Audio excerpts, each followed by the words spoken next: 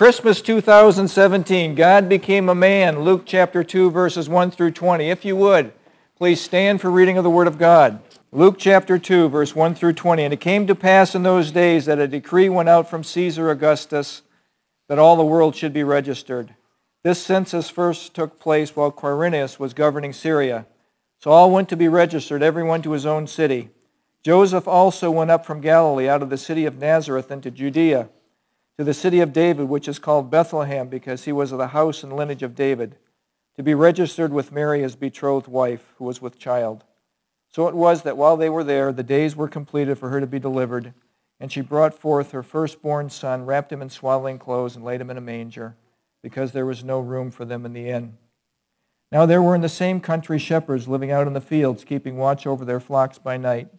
And behold, an angel of the Lord stood before them, and the glory of the Lord shone around them, and they were greatly afraid. Then the angel said to them, "Do not be afraid, for behold, I bring you good tidings of great joy, which will be to all people. For there is born to you this day in the city of David a Savior, who is Christ the Lord. And this will be the sign to you. You will find a babe wrapped in swaddling clothes, lying in a manger." And suddenly there was with the angel a multitude of heavenly hosts, praising God and saying, "Glory to God in the highest, and on earth peace, goodwill toward men." So it was when the angels had gone away from them into heaven that the shepherds said to one another, "Let us now go to Bethlehem and see the thing that has come to pass, which the Lord has made known to us." And they came with haste and found Mary and Joseph and the babe lying in a manger. Now when they had seen him, they made widely known the saying which was told them concerning this child. And all those who heard of it marveled at those things which were told them by the shepherds. But Mary kept all these things and pondered them in her heart. Then the shepherds returned, glorifying and praising God for all the things they had heard and seen as it was told them. This is the word of God. Please be seated. Now our Christmas series, we've done like 4 talks on Christmas, culminates in God becoming a man, the birth of Christ. We discussed the promised Messiah. This promise originated in Genesis chapter 3, verse 15. When it was first mentioned that Jesus would crush the head of the serpent, would crush the head of Satan. We also discussed Zechariah the priest and his great privilege of offering incense at the altar of incense, and what a big deal that was for him. There was 18 to 20,000 priests in Israel. This was a once-in-a-lifetime thing, if that often. And that was his big moment of offering incense. But something even greater happened, because as he's offering incense in the holy place, before the Holy of Holies of God, an angel appears to him, Gabriel, on the right hand. And he's just standing here. This is the altar of incense. And boom, an angel appears to him. That had to be a startling moment for him.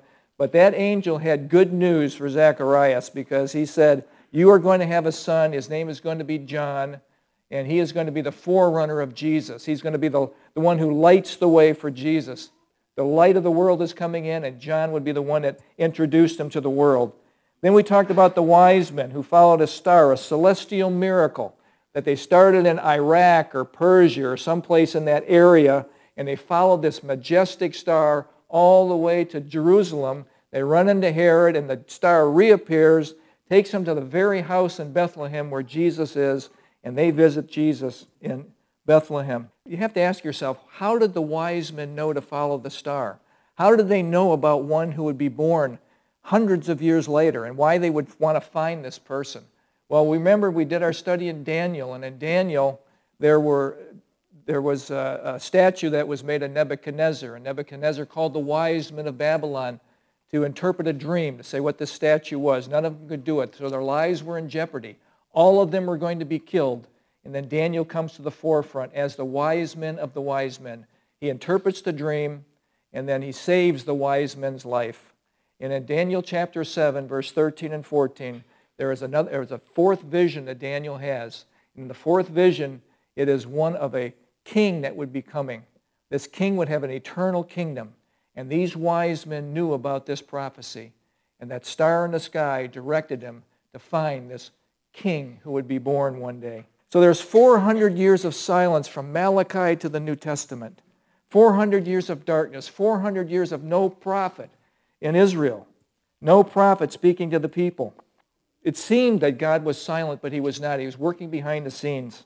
He uses a Roman Caesar to accomplish his task of getting this couple, Mary and Joseph, from Nazareth down to Bethlehem. It's a 70-mile trek.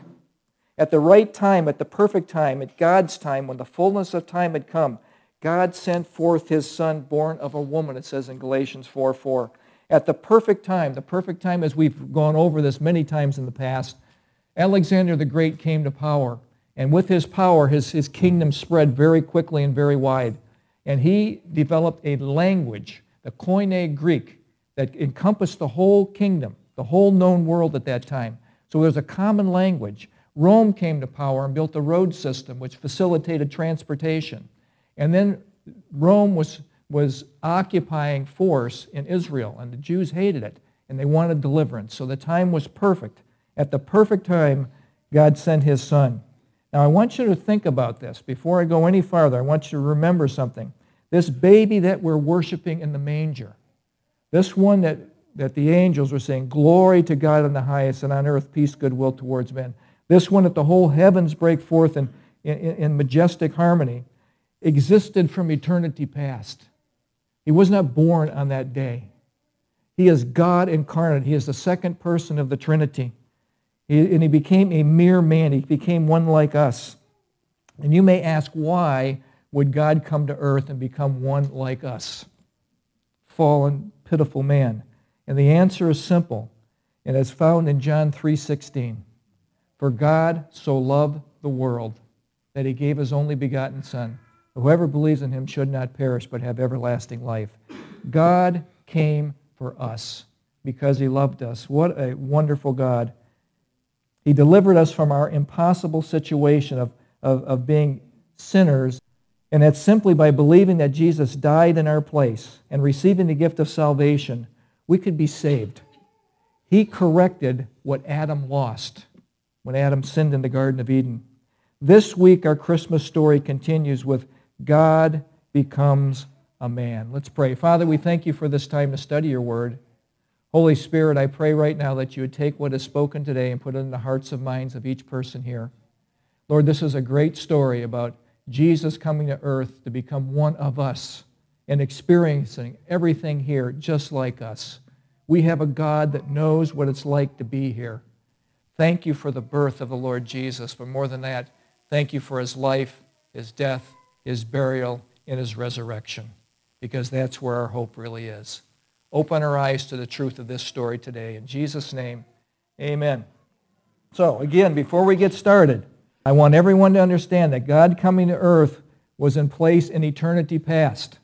This is not God responding to man saying, oh no, I hope that Adam doesn't eat of the tree of the knowledge of good and evil. Remember, there was a tree, there was a prohibition.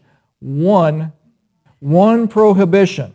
Do not eat of the tree of the knowledge of good and evil. Genesis 2:17. In the day that you eat of it, you shall die. And you know what Adam and Eve did? They ate of the fruit. They acted independent of God. They acted independent of God, and the consequences was a death curse passed upon all mankind. God was not biting his nails, hoping that they would not do this. He knew that they would. They had one command. They disobeyed the command. Remember, our God is eternal. Our God is infinite. Our God is omnipotent. That means he's all-powerful, omniscient, all-knowing. He is omnipresent. He is all over. There's no place that you can go in all of everything that God is not there.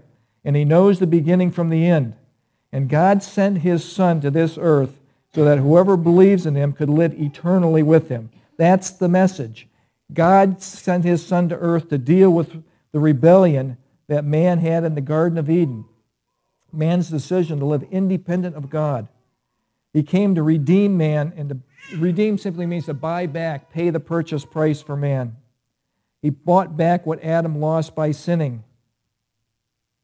And Jesus became a sinless sacrifice. Remember, in John chapter 1 says, behold, the Lamb of God who takes away the sins of the world. Behold, he is coming. This is the baby in the manger. This is the Savior of the world. This is the one that we talk about today. The story starts with a proclamation. In verses 1 through 5, the proclamation of Caesar Augustus.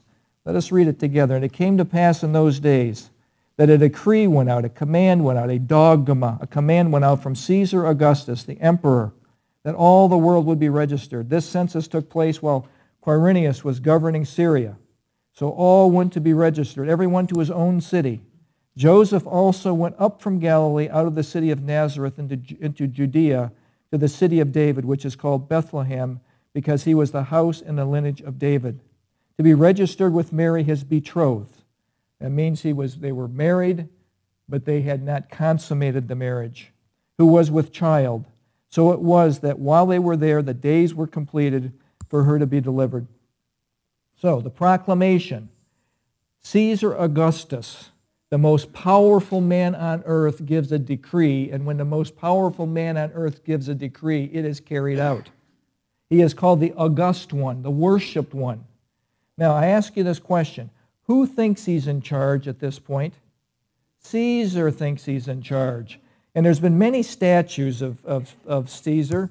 One of them is up here, kind of a nice-looking guy, all full of himself, has like billions of statues of himself. How great I art. That's his motto. He thinks he's in charge, okay? And remember, man makes memorials to themselves. Man makes images of themselves. But who's really in charge? God is in charge. And you must remember this when you look at current events, when you look at your life that seems like it's a mess, remember, God is in charge. It's not out of control. Caesar wants to take a census. Caesar wants to number his fighting men. Caesar wants to know how many people he really controls in his kingdom.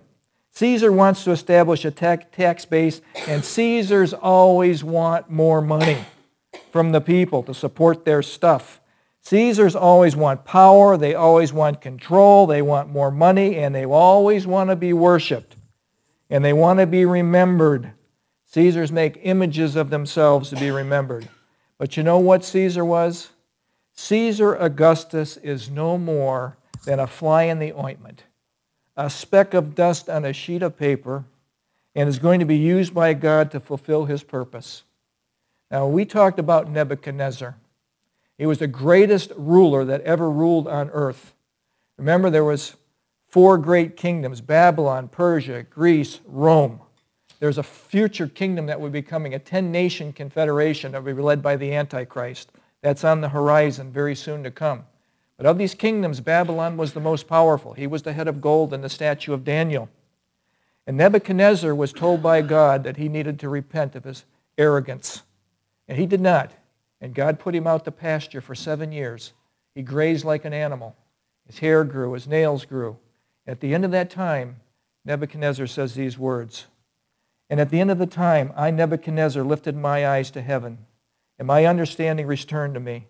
And I blessed the Most High and praised and honored him who lives forever. For his dominion is an everlasting dominion, and his kingdom is from generation to generation. All the inhabitants of the earth are reputed as nothing. He does according to his will in the army of heaven and among the inhabitants of the earth. And no one can restrain his hand or say to him, 'What have you done?' I suggest to you that the one that is in charge is God, sovereign God who rules. Who rules. Sometimes it seems out of control, but he is still in charge. Proverbs 21:1 says this, "The king's heart is in the hand of the Lord, and like rivers of water, he turns it wherever he wishes." God's plans are being worked out even when we do not understand it, especially when we do not understand it. You know, there's been many Caesars that have risen up. In our lifetime, we can remember a few. Stalin, gone. Lenin, gone. Hitler, gone. There was a guy called Pol Pot that raised up in Cambodia, killed over 1 million people, wanted to be king there. Kim Jong-un right now in North Korea. You know what's going to happen to him? One day he will be gone also. No more than a speck of dust on a sheet of paper, but they think they're so great. God is in charge, not man. And God is in charge. He's going to orchestrate Mary and Joseph getting down to Bethlehem to have the baby Jesus. Now think about this. Mary is well advanced in pregnancy, and the edict comes down go to your own city. And these people know exactly what that means. They have to go to where their lineage comes from. That means they have to go from Nazareth down to Bethlehem. That's a 70-mile trek. This is not get in the minivan, pack up the bags, and let's take an hour trip down to Bethlehem. This is several days, and it's on a donkey, or it's in a cart, or they're walking. It's not really told exactly what it is, but this is not an easy trip. It's dirty, it's dusty. There's not going to be any family there. There'll be no friends there. There'll be no help there. And I can imagine Mary thinking this, how can this happen now? How can this happen now? And why Bethlehem? Well, because that's where it was prophesied. In Micah chapter 5, verse 2, Messiah had to be born in Bethlehem of Judea. And never forget in your time of doubt, Mary's, Joseph's, Ussen, stick your name in there. God is in control. He is working things out according to the counsel of his will in Ephesians 1:11. He is indeed sovereign. He knows what's going on. And in your time when you think things are out of control and that you have been forgotten, God has not forgotten you. He has not forgotten you. They had a 70-mile trip, dusty, dirty, probably hungry when they arrive. The place is more than likely booming because everybody has to go back to their hometown. That's why there was no room in the inn. And lo and behold, they get to Bethlehem, and there's no room for Jesus. Verse 6 and 7. So it was, while they were there, the days were completed for her to be delivered. And she brought forth her firstborn son, wrapped him in swaddling clothes, laid him in a manger because there was no room for them in the inn. No room for Jesus. No room for the King of Kings and the Lord of Lords. Jesus was an afterthought to these people. Jesus, it is the same thing today. He's an afterthought. I'll fit you in, Jesus, whenever I can fit you in. There's oftentimes no room for Jesus until we decide to give him just a little room, maybe on a special day like this when we celebrate his birth. The couple must have delayed in traveling to the last second because the city was packed and there was no room in the inn. I want to suggest to you something. We often see this picture of when they arrive. Now I notice how nice it all looks. Their clothes are clean. There's a strange-looking dude here looking bewildered. That's the innkeeper. Can you imagine his frustration? The city is full. I imagine he's going with pace to the door. What do you want? What do you want? What do you want? And you see these people coming there all nice and clean and pure. I suggest to you that they are probably dirty. They're probably tired. They're probably hungry. And they just want a place to stay. And Mary is getting ready to pop. Okay? She's getting ready to have that child. It was not a clean place. So Mary goes into labor. There's no room in the inn, no clean accommodations, and I want you to think about this. There is no doctor available. There's not even a midwife. Even the Hebrews in Exodus had midwives. Mary didn't even have a midwife. There's certainly no epidural for the pain relief. Just Joseph. And you remember what Joseph was? He was a carpenter. That dude's hands are gnarly. I mean, he's going to be there trying to help with this delivery. He knows nothing about what's going on. There's no mom, there's no sisters, there's no help. It's just Joseph and Mary. And it's a cave. They end up in a cave. And it's a manger, a feeding trough that they place Jesus in. And it's not just a feeding trough. There's a place where there's animals, and there's straw, and there's smell. There is things that animals do in there that cause smell. And this is where Jesus is born. And I have a picture here of the cave.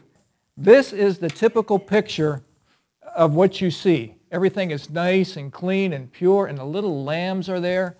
And I don't think it was quite this way, but at least it's kind of accurate because at least these are pictures of the shepherds coming to the cave to see the baby. I'll make mention of that more in just a second. But the picture number 2 here, I want you to look at that is definitely off. So the second picture is this. Who are these 3 guys? The wise men. How many wise men were there? There's a whole bunch of them. We don't know for sure, but it's probably more than 3. And they have their gifts. Now notice who they're seeing. They're seeing the baby Jesus. They're seeing him in the cave. What's wrong with that picture? That's not right. Jesus was not a baby. They went when he was about 2 years old to a house in Bethlehem. They went to a house, and they went to the house, and they saw a padion, a child.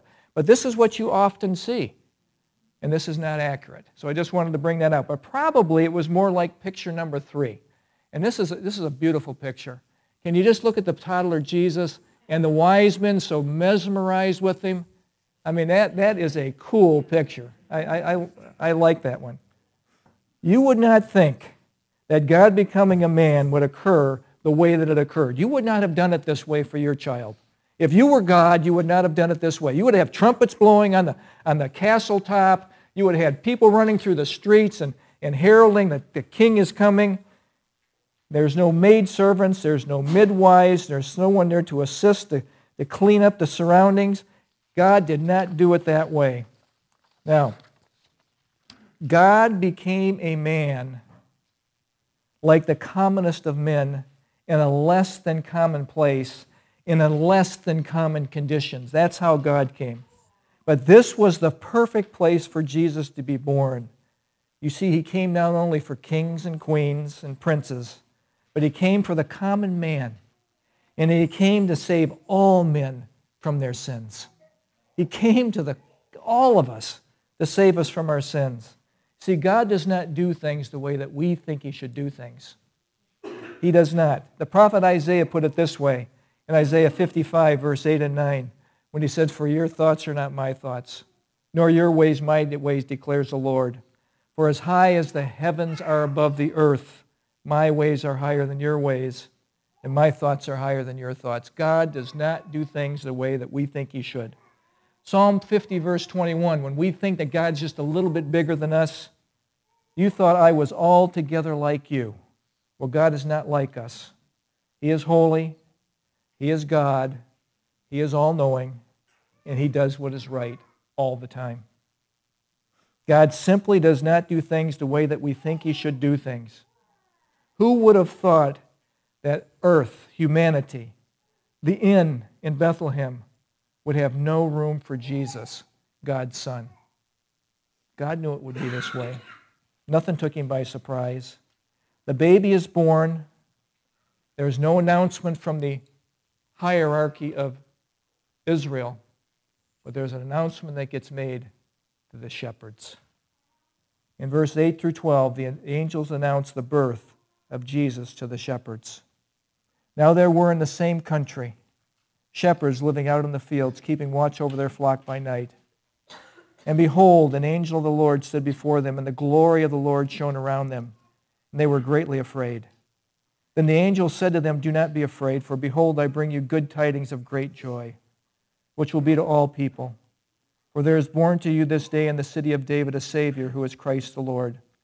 And this will be a sign to you. You will find a babe wrapped in swaddling clothes and lying in a manger." I want to give you some background on shepherds. Shepherds were looked down on in Israel. In my research, I discovered this. At the time of Jesus, this is a quote, shepherding had not just lost its widespread appeal, it eventually forfeited its social acceptability. Some shepherds earned their poor reputations, but others became victims of cruel stereotypes they were prejudiced against. The religious leaders, the elite, maligned the shepherd's good name. Rabbis banned pasturing sheep and goats in Israel, except on desert plains. In the Mishnah, which is the Jewish written oral law, reflects this prejudice. Belittling shepherd, by using belittling terms, they called them incompetent. No one should ever feel obligated to rescue or to help a shepherd. This gentleman named Joachim Jeremias wrote a book, Jerusalem at the Time of Jesus. He says this: "The fact that the shepherds were deprived of all civil rights, they could not fulfill judicial offices or be admitted in court as witnesses. There was extreme prejudice. Religious leaders had a caste system, and the shepherds were at the very bottom. They were the worst of the worst. It is into this social context of religious snobbery and class prejudice that God's Son stepped forth." And how surprising and significant, how amazingly significant that Father God had handpicked lowly, unpretentious shepherds to first hear the joyous news, it's a boy. and he's the Messiah. Now, I want to just give you the picture of what I found about the shepherds. Now, the resplendent glory of God. These guys know nothing about anything but shepherding. They've gone out, they've done their duty, and God appears, the glory of God appears, and an angel appears. Now, just try to process this, because this is a stunning moment in these guys' lives, a stunning moment. Remember, God does not do things the way that we think he should do them. God breaks his silence in an amazing way, and his glory and his light shines on the shepherds of all people. They are the ones that receive the announcement that Jesus Christ is born. Think about this appearance in verses 8 through 10. It was an angel, and I like to look at this angel as probably Gabriel. He was involved in everything else that was going on in the story. And the glory of the Lord. And then they have fear, abject fear. You bet there's abject fear. It's pitch dark out there, and maybe there's stars. It's a starry night. And this Shekinah glory of God comes down, and an angel comes down. You bet there's fear. The resplendent glory of God, the light, the Shekinah glory of God, absent from Israel. From Ezekiel chapter 8, when the nation of Israel went into Babylonian captivity, the glory of God departed. God's glory would not go into Babylonian captivity with his rebellious people. And so the light had left Israel. And now the light is returning, and it first appears to these shepherds. The light of the world is coming in. John 1:9 calls it the true light that gives light to every man coming into the world. In John chapter 1, verse 4, we read this: "In him was life, and that life was the light of men. And the light shines in the darkness, and the darkness did not comprehend it." Our God, the announcement came with the glory of God to the shepherds. And the light of the world is coming in. The one that gives the true light, that gives light to every man coming into the world. Everyone knows somehow within their being that God is real, that he is there. The heavens declare the glory of God. Our conscience bears witness to God. The cross bears witness to God. The complexity of life bears witness to God. The continuation of the Jewish people, a miracle of miracles, bears witness to God. There is a God. After 400 years of darkness, the light of the world comes. And the angel speaks. Don't be afraid. Don't be afraid. Yeah. Blasting light, angel appearance. The shepherds were the first ones to hear that the Messiah had come. The long-awaited deliverer of Israel was here, the Savior of the world. And they said, he's going to be called Christ the Lord is born. Christ the Lord is born. That was their message. Christ the Lord is born. Christos Kurios is born. Christ, Christos, the anointed one.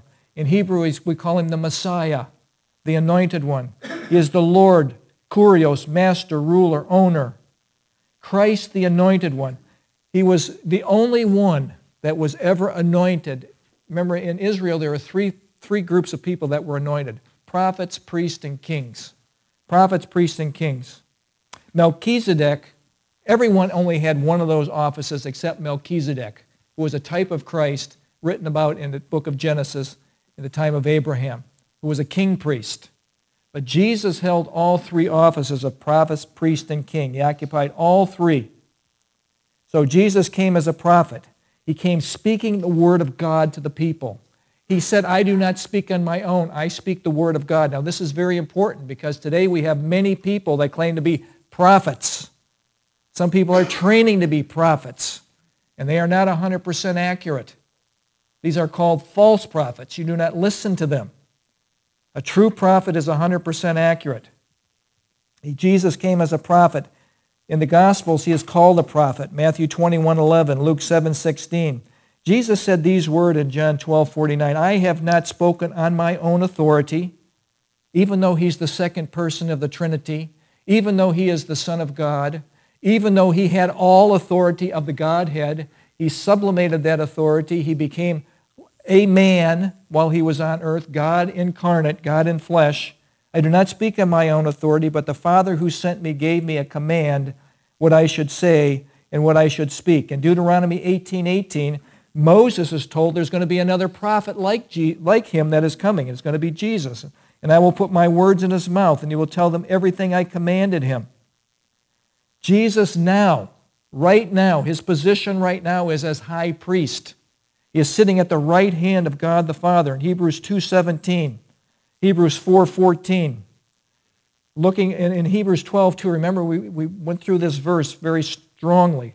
Looking unto Jesus, the author and finisher of our faith, who for the joy set before him endured the cross, despising its shame, and sat down at the right hand of God, of the throne of God. He is our high priest. Why is that significant? Because now we have a high priest who we can come boldly before in Hebrews 4:16 with our petitions and our time of duress, seeking grace and mercy in our time of need, and we have our Jesus hearing us, and he is interceding on our behalf. And finally, he is going to come as King of Kings and Lord of Lords in Revelation 19:16. The shepherds had the ultimate privilege of seeing Jesus as a newborn baby. This baby would one day go from a baby to die for their sins, a brutal death.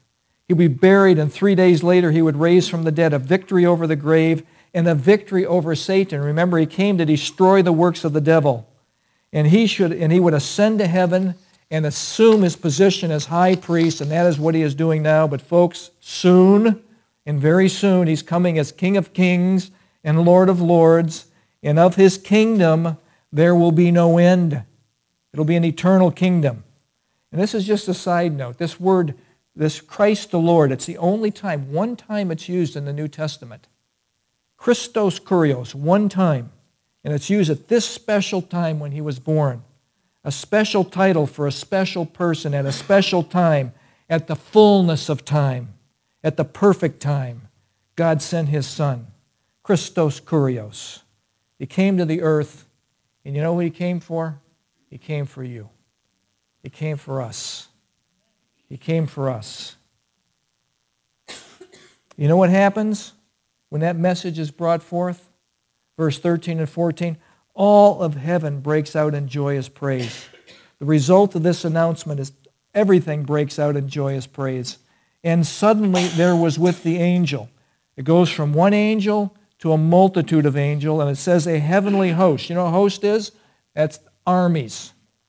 Jehovah Sabaoth, the God of armies. This is an army of angels. And it just bursts forth, praising God and saying, glory to God in the highest, and on earth peace, goodwill toward men. Their message resonates for all people, for all time. Glory to God in the highest, and on earth peace, goodwill towards men. Glory, the creator of the universe, has come to earth. The Prince of Peace is here, the only one who can bring peace between God and man, the only mediator between man and God, the man Christ Jesus. We see in 1 Timothy 2:5, where it says, for there is one God and one mediator, one messites, one go-between, between man and God, the man Christ Jesus. And peace with God is the only way to bring into a person's life the peace of God. You must first have peace with God to have the peace of God.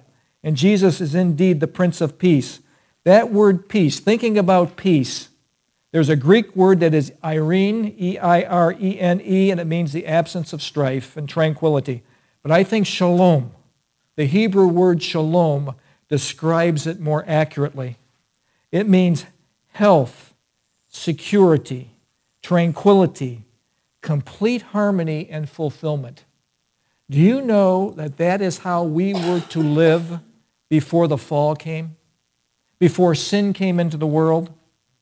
Peace was taken away from humanity with the fall of man and sin. And Jesus breaks into man's diseased state, his troubled state, and he brings peace. And only the Prince of Peace can bring real peace in the chaos of life on earth. He's the only one that can do it. Buddha can't do it. Allah can't do it. All the billions of Hindu gods can't do it. Krishna can't do it. Jesus Christ is the one that can do it. The Prince of Peace. Jesus Messiah himself is called the Prince of Peace in Isaiah 9:6. In Colossians 1:20, having made peace through the blood of his cross. You know what that means? He made peace between man and God because man had rebelled against God. Man was at war with God. And Jesus brought peace between man and God for whoever believes that he died in their place. They can have peace with God, no longer at war with God. It refers to peace we have with God by believing in Jesus Messiah. It refers to the peace of God all believers can have in any situation on earth if we trust in Jesus Christ. Philippians 4:6 and 7 is one of the most famous verses for this. Be anxious for nothing, but in everything, by prayer and thanksgiving, make your requests known to God, and the peace of God, which transcends all understanding, will guard your hearts and minds in Christ Jesus. That is the promise we have. That's what Jesus brings to us. And it also refers to the peace of Christ in our future kingdom. In Isaiah 9:7, of the increase of his government and peace there will be no end. Only Jesus can break into the chaos of a sin-filled earth and bring the peace of God that passes all understanding to humanity. Peace is available to anybody who will simply believe and receive the Prince of Peace. And I just look at this. The heavenly host of armies is applauding, glory to God in the highest, and on earth peace, goodwill towards men. And I could almost just burst out into praise and glory, and all of us just clap with praise for the Prince of Peace who has come to save us from our sins. Now, once the Prince of Peace, once this glorious news was given, you know what these shepherds did? They go home and they just hide it to themselves, and I had this great moment with God, and it was such a treasure. No, you know what they did? They went and they checked it out. They went and they checked it out. When Jesus breaks into your chaos and he brings peace with God, and the peace of God that passes all understanding comes all over your being, you go and tell everyone. Verse 15 through 20. Go and tell everyone the story of Jesus. Listen. So it was when the angels had gone away from them into heaven that the shepherds said to one another, I don't know what they said to one another, but I would have said, wow, what a moment. What a moment. Did you see that? Did you hear, let us now go to Bethlehem and see this thing that come to pass, which the Lord has made known to us. And they came with haste. There's no dawdling. When you have a moment with God like this, there's no dawdling. And they found Mary and Joseph and the babe lying in a manger, just like they were told. Now when they had seen him, they made known widely the saying which was told them concerning the child. They went and told everybody, and all those who heard it marveled at those things which were told them by the shepherds. Oh, but Mary kept all these things and pondered them in her heart, thought about them deeply. Then the shepherds returned, glorifying and praising God for all the things they had heard and seen as it was told them. This was a day like no other day in the history of earth, and these shepherds experienced it. And it is indelibly imprinted on their beings for the rest of their life. Their moment with God will be shared with everybody they come in contact with. This is not something you hide under a bushel. This is something you share with everybody. In the Old Testament, we have a come and see faith. Come and see. Come and see the temple. Come to Jerusalem and see the city of God. See the wonders of the temple. See the sacrificial system. Come to Jerusalem for the feast. It was a come and see. See the priest system. But with the coming of Jesus Christ, the message is now, go and tell. You have a life-saving message. Go and tell everyone the story of Jesus. Go and tell everyone about the Savior of the world. Do not hide your light under the canopy of shyness. Oh, I can't say anything because I'm shy. My religion is personal. It's just private. Every politician says this. Of feeling weird, embarrassment of looking like a nut in the culture. Go and tell everyone the story of Jesus and his love. You know why? Because Jesus told us to do this.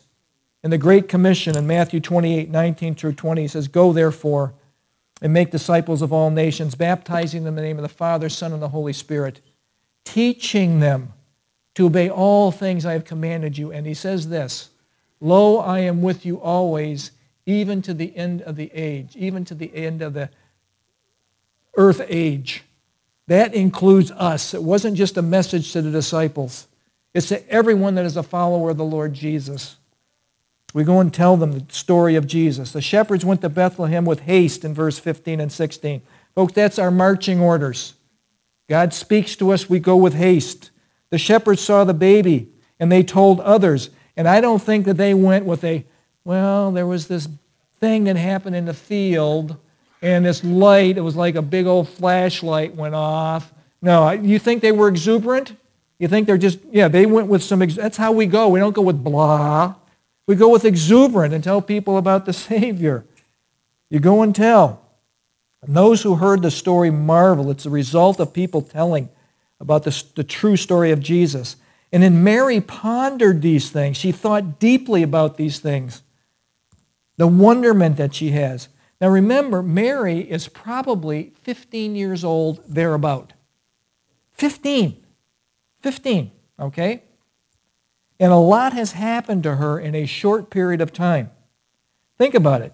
Gabriel came and visited her and says, hey, you're going to have a baby even though you haven't known a man. That's shock and awe right there. The Holy Spirit's going to be involved in this. Then she had to deal with Joseph's response.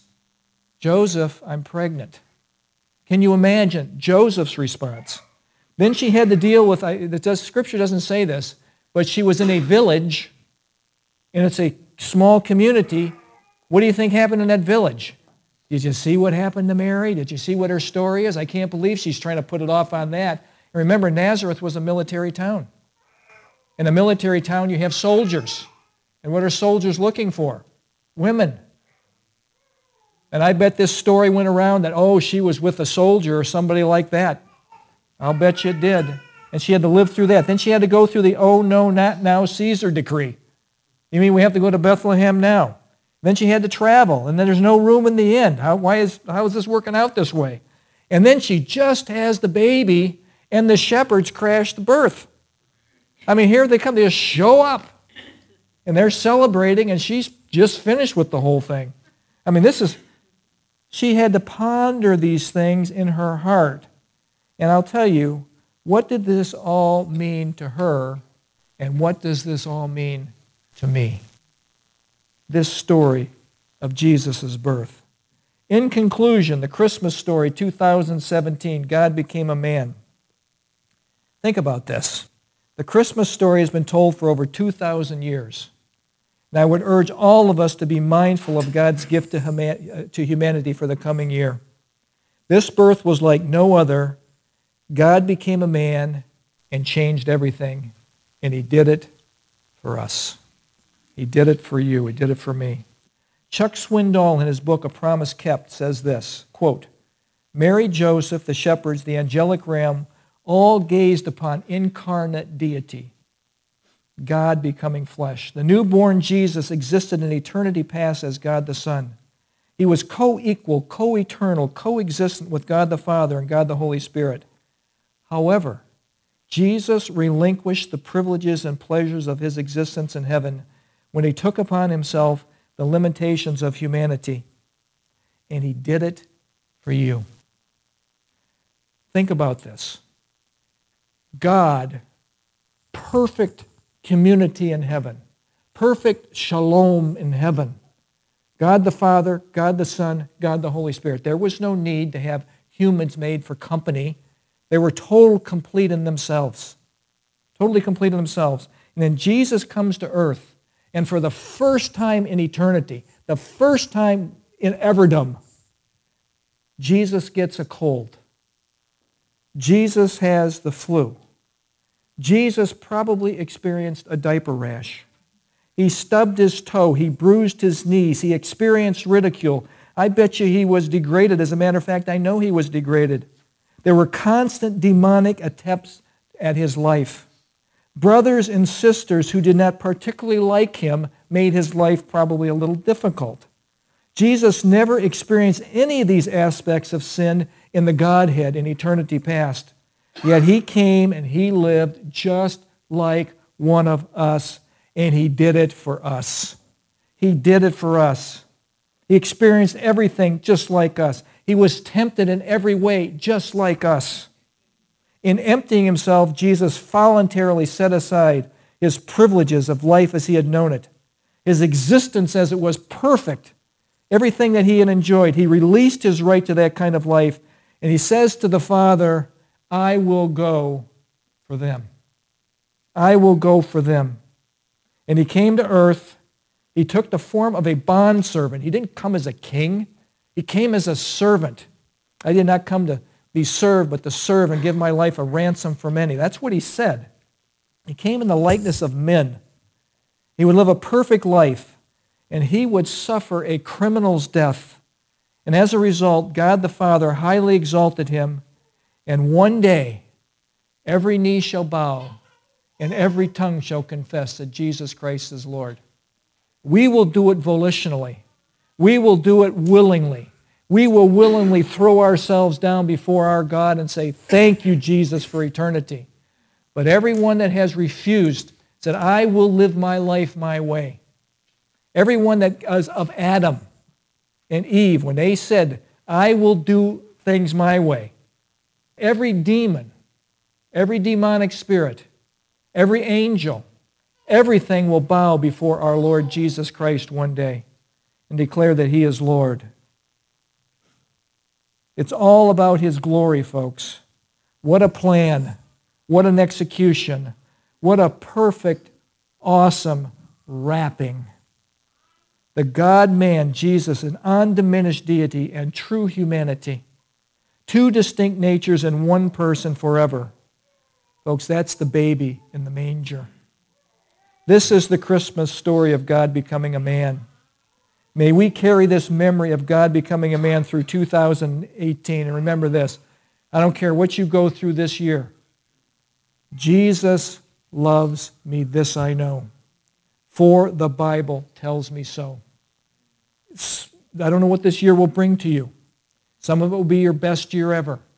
And some of it will be your worst year ever. And either way, Jesus loves me, this I know. For the Bible tells me so. May we carry this memory of God becoming a man through this year. And I will finish with this. Merry Christmas to all. And to all a good night. Let's pray. Father, we thank you for this time.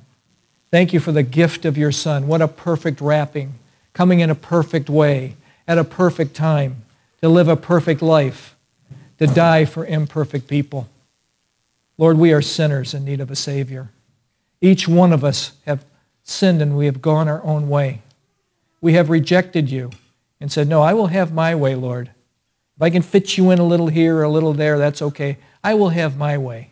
I will be my own God. I will rule. I will rule. And Lord, thank you for the day that you came into us that do believe and said, and we realized we can't rule anything. That we need you, Lord, more than we need anything in life. And we willingly bow before you and say we accept you and believe you, Jesus, that you died in our stead. We believe that you were buried, and we believe that you rose again from the dead. And you died and took all of my sins upon yourself. What a wonderful day that was for each one of us when we believed that message. I pray today for people here today that don't know the Lord Jesus, that this would be the day, the greatest Christmas of their life, when they say, yes, I believe you died for me, Lord Jesus. Please forgive me of my sins. Thank you for this story, Lord. It never grows old. The birth of our Lord and Savior Jesus. Thank you for the gift of your Son. Thank you for the gift of life. In Jesus' name, amen.